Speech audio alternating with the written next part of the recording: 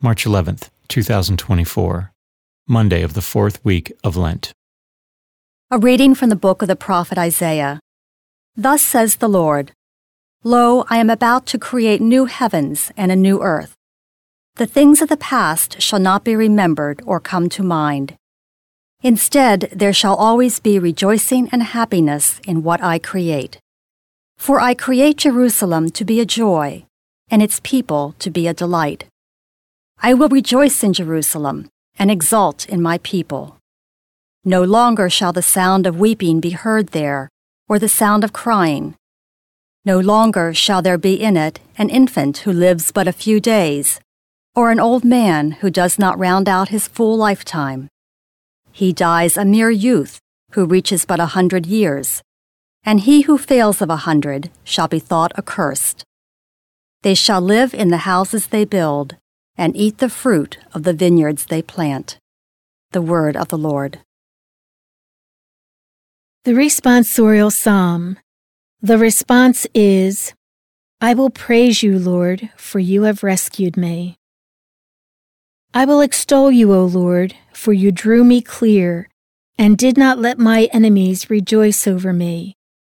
O Lord, you brought me up from the netherworld.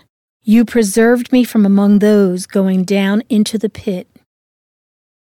I will praise you, Lord, for you have rescued me.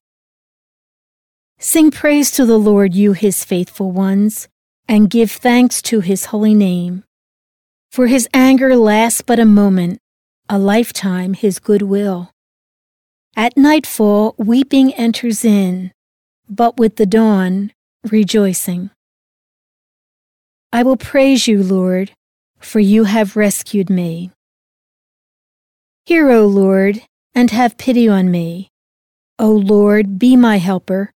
You changed my mourning into dancing. O Lord my God, forever will I give you thanks. I will praise you, Lord, for you have rescued me. A reading from the Holy Gospel according to John. At that time Jesus left Samaria for Galilee. For Jesus himself testified that a prophet has no honor in his native place. When he came into Galilee, the Galileans welcomed him, since they had seen all that he had done in Jerusalem at the feast, for they themselves had gone to the feast.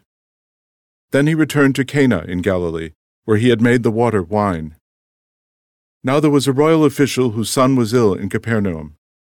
When he heard that Jesus had arrived in Galilee from Judea, he went to him and asked him to come down and heal his son who was near death. Jesus said to him, Unless you people see signs and wonders, you will not believe. The royal official said to him, Sir, come down before my child dies. Jesus said to him, You may go, your son will live. The man believed what Jesus said to him and left. While the man was on his way back, his slaves met him and told him that his boy would live. He asked them when he began to recover. They told him, The fever left him yesterday, about 1 p.m. The father realized that just at that time Jesus had said to him, Your son will live. And he and his whole household came to believe. Now this was the second sign Jesus did when he came to Galilee from Judea. The Gospel of the Lord.